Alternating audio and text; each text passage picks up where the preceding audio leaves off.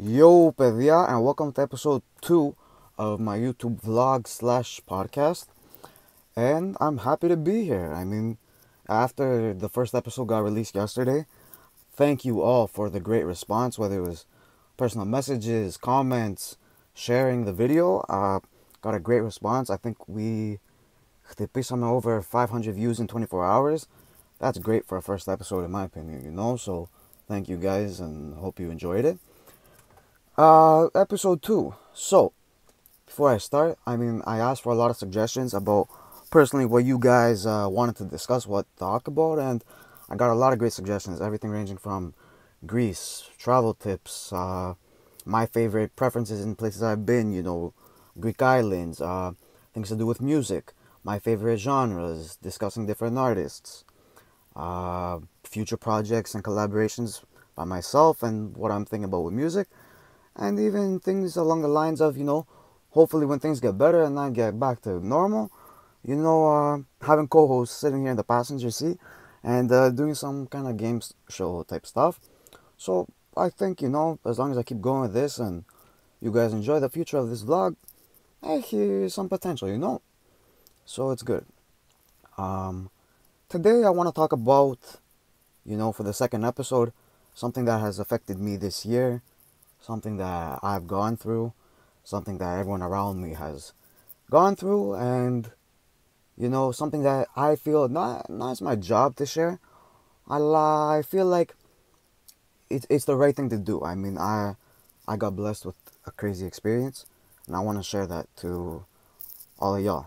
So basically, look, I'm not gonna talk about COVID and the politics of it and the pistevio cafenas and what everyone believes and stuff, because honestly, I don't have the energy for that.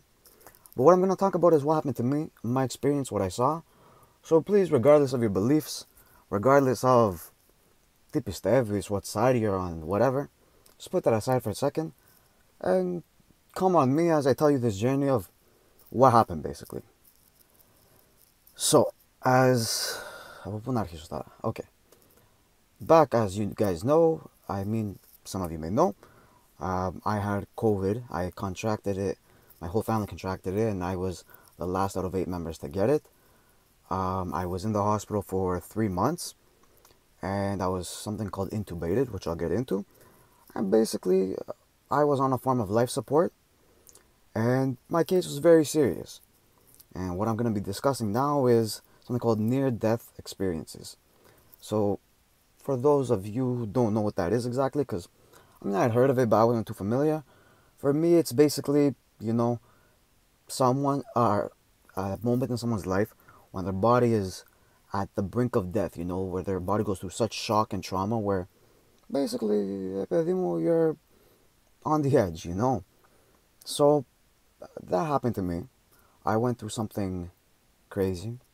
Okay, I hope you guys feel this when I'm telling you, because for sure it's something personal to me and something that I want to share. So, I went in the hospital on April 11th, 2021 this year. And basically, I had contracted COVID. I didn't have too many symptoms. But, it was pretty bad. And I went into the hospital and my oxygen level was at 50. Now, the healthy person is supposed to be 95 and plus their oxygen level. So, kalai, it was pretty bad. Thank God I got there just on time. And basically, I was in there, they were treating me, and things weren't looking too good. Things were looking too good, and things weren't getting too much better, basically, for the first, week. Side note before I continue, after the first day in the hospital, they started giving me medication and stuff. I ended up losing my memory from April 11th, 12th, say, till about June 2nd when it comes back. So all of this that I'm about to explain going forward, I pretty much did not remember what was happening in real life, but I'm going to tell you guys about what I saw. So, like I said, things weren't going too well for the first week, 10 days, etc. And anyways, the decision was made to put me on a ventilator. So I went on a ventilator, and for those of you who don't know, the ventilator is basically supports your lungs and helps do the function of your lungs and helps the breathing and while your body's kind of recuperating and stuff. Anyways, I was put on the ventilator and things continued not going too well. And thank God, so I had a blessing that someone who knew my family, a doctor who was not even there at my hospital, was able to convince my doctors to put me on something called ECMO. ECMO is something called the last air. It is essentially the last resort of life support. It's the most extreme form of life support, and the chances of survival are about 50-50. I was on a ventilator for 12 days before going on to ECMO, and if you're over 7 days usually, that is not recommended because it apparently lowers your chance of survival. But thank God, I'm still here, and I can share this experience with you guys. So, like I said, for 10 days, not going too well.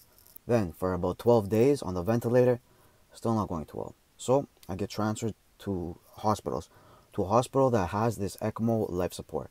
What ECMO is it basically shuts down a lot of your organs, and through machinery and technology, does the function of your lungs, and it pushes the blood through your body, oxygen, and all the stuff that saves a person essentially. And so fast forward a little bit, okay? I wake up one day in the hospital, and I realize, I'm in a different room. And now I'm back at the original hospital. ECMO's done. I'm still on a ventilator, but I don't know what's going on here, right? I didn't even know I was on a ventilator. I wake up and I have no voice. I'm like, what's happened? And it's June 2nd. And I asked the nurse, and I'm mouthing it. Thank God she could read my lips. And she goes, what date is it? It's June 2nd. Just guess. I'm like, what? How? It's June 2nd. Anyways. They start explaining, wow, it's a miracle. You're still here. And nurses are coming into my room and looking at me, and they're like, oh, you're here. You made it. What a miracle. On the verge of tears. Some nurses even cried, and I just started coughing. I'm like, yeah, what happened, And, I couldn't believe it was June 2nd. I was like, what do you mean? They're like, you've been asleep basically for 2 months. And I'm in shock, Worst part is I don't have a voice to express how I'm feeling. I don't, because of the ventilator, they do something in your throat, which you can still see the scars on my throat right now. They put tubes in and stuff for airways. And so I'm only left with my thoughts, right? And I only remember 2 things, I know the nurses would ask, are you having nightmares? Do you remember anything? It's like, I don't remember anything for the 2 months. No nightmares. But I did have 2 dreams. And so this is where the story begins and what I kind of want to share with you guys. So, basically, dream number 1, which I believe holds a lot of value and potentially, at least in my own opinion, my beliefs, holds a lot of answers. So, basically, these are the only memories I have while in a medically induced coma, on a lot of medication, and for 2 months, basically, not awake and not really conscious. So, begins dream number 1. I'm in a bed, in a hospital room, right? But, I notice something. I go, there's someone holding me from behind me. They're sitting right behind me in the hospital bed. And I go, why am I so small? And I realize I'm a baby. I look around, and it looks like a hospital room, but there's clear walls on both sides. And I look outside, and there's clouds. And I'm thinking, like, where am I? What's happening here? And, I look behind me, and there's a young woman there. And, brunette. She looks familiar, speaks to me, very comforting. And she goes, don't worry, she goes, I'm your mother. But I'm thinking to myself, I'm like, she's not my mom. I go, claro de mamá, she's not my mom. But she goes, don't worry, she goes, very calming. And then, some people call this kind of like an out-of-body experience. I get a bird's eye view of the room, and I see me as a baby in this hospital bed with this woman holding me, caring for me. And then she goes to me. She goes, at the end of the bed, okay? You know how every bed has like the bedpost at the end, where your legs are? Usually a piece of wood or something like that, plastic. For me, there was, imagine like bigger than 2 steering wheels. There's a circle here and a circle here. And they look like long, dark tunnels or slides. And I'm like, why are there 2 tunnels, at the end of my bed? And the woman holding me goes, I'm going to have to send you down one. And I'm wondering, I'm like, well, which one, and where do they lead? She goes, one of them will lead to a good destination, and one of them, you might not be as happy with it. And I go, well, where am I going? And she goes to me, I'm going to send you down the left tunnel. And she goes, don't worry, you got this, She sends me down the left tunnel, and I remember sliding. And I'm going down this tunnel, and I swear to God, this is what I remember. And I come out in another hospital, and everyone's running around, because this baby's being born, and this is important, and I start coming out into this world, and all of a sudden, there's a panic. He's born too early, this is the wrong time, and I get sucked back this tunnel, and I go back up, and I'm like, what happened? I was about to be born. And she goes, you didn't stay down. And I remember this woman looks around, and I remember looking outside these clear windows in the room, and there's people dressed in all white, and they're walking around, but no one's looking inside yet. She goes, no one's seen you. I'm going to send you back down, but you have to stay down, because it's not your time to stay. And she goes, so she sends me down the left tunnel. And I remember, as I'm going down the left tunnel, there are a few things I remember specifically. On top of the left tunnel is an icon of Agios Nectarios, or Saint Nectarios in the Greek Orthodox religion. This icon belonged to my Pappou, who had passed while I was in the hospital and unconscious, only a few rooms away from me. And I remember on the right side of the bedpost, there was these boxing gloves right here. So I don't know, even during this near-death experience, though I had my boxing gloves. So that's why I love them. And, she goes, and who is this lady? In my belief, she said she was my mother. She was caring for me, and I was in this room in the sky with clouds around, and she was sending me down a long dark tunnel back to earth. I think she was Yiayia, who is known in English as the Virgin Mary. So she sends me down. She goes, it's not your time. She goes, I'm going to send you down, but you got to stay down. She sends me down the tunnel, and I remember just sliding through this tunnel as a baby. But I remember seeing a map of the world, and it's like an old rustic kind of map. But there's a red dot, and it's leading, it's going around the whole world. It's like, where is he going to land? And it stops right in Greece. And I kid you not, like, on the brink of, this was almost death. I didn't know where I was or what was happening. But I landed in Greece, which, in real life, for reality right now, I'm born in Toronto, Canada. But I've always felt this crazy connection, as you guys can probably tell, to Greece. So, anyways, I'm born there. And I remember everyone in this room, I'm born and my mother and father are there. And they're holding me and they're like, he's born. And they're like, the whole world begins to celebrate. And then I get visions of New York Times Square, London, England, Athens, Greece. All these cities around the world, and the whole world is celebrating. He's born. Vasilios is born. He made it. He's healthy. I'm thinking, what's happened? Why is everyone celebrating me? And I remember they put me down after I was born on this little table where they usually put like the babies, And they go, we have to choose things to dedicate to this baby and the year he's born. They usually have like, depending on what time of year, your star sign or the astronomy stuff, There's, the animal that's representative of each year, the year of the ox and stuff like that. Well, they choose for me an icon, and it's an icon of Saint Nectarios. Then they have boxing gloves like these, little with a country's flag on it, and it happens to be Greece. And they go, which color scheme do we choose to dedicate to this year? And I see a bunch of different colors. I see white and black. I see green and black. I see red and black. I see white and blue. I see red and blue. And then it lands on this shade, blue and white.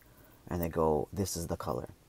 And I see, so Ios Nectarios, the icon, Saint Nectarios, myself as a baby, and these boxing gloves. And the whole world is celebrating. Vasily made it. This baby is born. And they were calling me, this is so random, they were calling me the royal baby. And then I thought that was strange because my name Vasilios in Greek, comes from the word Vasilia, which also means king. So it's like the king baby, King Vasilios. And I was like, I don't know why they're celebrating. I go, but I guess this time I made it down to earth and I stayed down. Then, so that's the end of that first dream. The second dream I'll get to on another episode. But basically, what do I take from this? I get out of the hospital, so I wake up June 2nd, and I end up getting out June 28th. And there's a lot of, uncertainty of when I'm going to come home. Truth be told, and I found this out later, a lot of the nurses and doctors thought I was going to be coming home a lot later, if I made it home. I mean, they had told some of my family that the soonest they expect me coming home was October. It's September right now, and I've been home for 3 months, thank God, so almost 3 months. So, I made it here. But what do I take from this? I start finding out more and more and more of my story because they couldn't tell me all the details while I was in the hospital recovering. And I find out that, I had a heart scare while I was on this ECMO life support and machine and the ventilator, and my heart just about stopped. There was different stories about if it did or if it didn't, but one nurse said it hadn't completely stopped, but it was on its way to stopping. My heartbeat was falling, and I found out that I needed to get resuscitated twice.